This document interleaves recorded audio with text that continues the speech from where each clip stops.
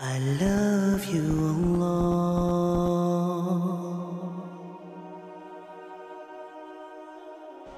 The door of Tawbah is open.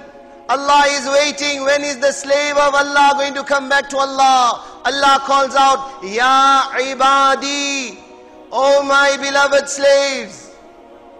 My respected brothers, this crippled English language or any other language cannot possibly translate this expression, Ya ibadi.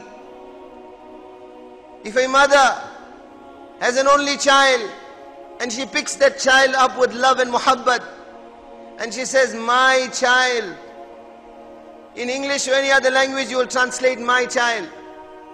But there's two words do not express the wealth of mamta and motherly affection that is found in her heart when she says my child. The love my Allah has for us is 70 times more than the love of a mother. Ya ibadi, O my beloved slaves, with love and affection more than 70 times that of a mother. Whom is Allah addressing like this with such compassion and such love? Whom is Allah addressing? Is He addressing the tahajjud guzar? Is He addressing the qanit? Is He addressing the musalli? Is He addressing the saim? Is He addressing the dhakir? Is He addressing one whose every day is in his ibadat? No. Ya ibadi, O my beloved slaves, whom is Allah addressing? Alladhina asrafu ala anfusihim, those whose every day is in the disobedience of Allah and whose every night is in the disobedience of Allah. Allah is calling out to them, O my beloved slaves, what is your Allah saying to you? What does your Allah want you to know? La taqnatu min rahmatillah. Never ever lose hope in the mercy of your Allah. The kings may have abandoned you, the governments may have abandoned you, your own family may have abandoned you, society may not be prepared to even look at you. But the door of your Allah is still open. Come back to your Allah. How much longer are you going to make war with Allah?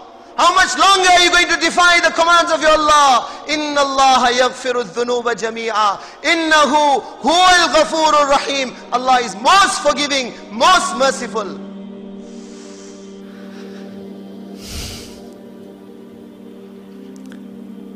You know, whatever you've done,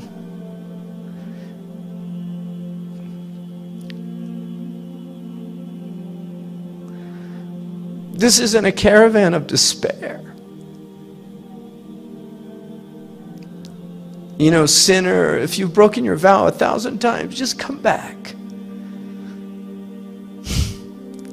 The door's open. And anybody that closes it is a shaitan.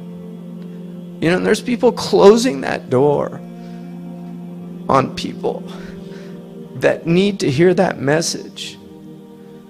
You know, because this world can defile you. But no matter how defiled you are, Allah's door is open. No matter what's happened to you, Allah's door is open.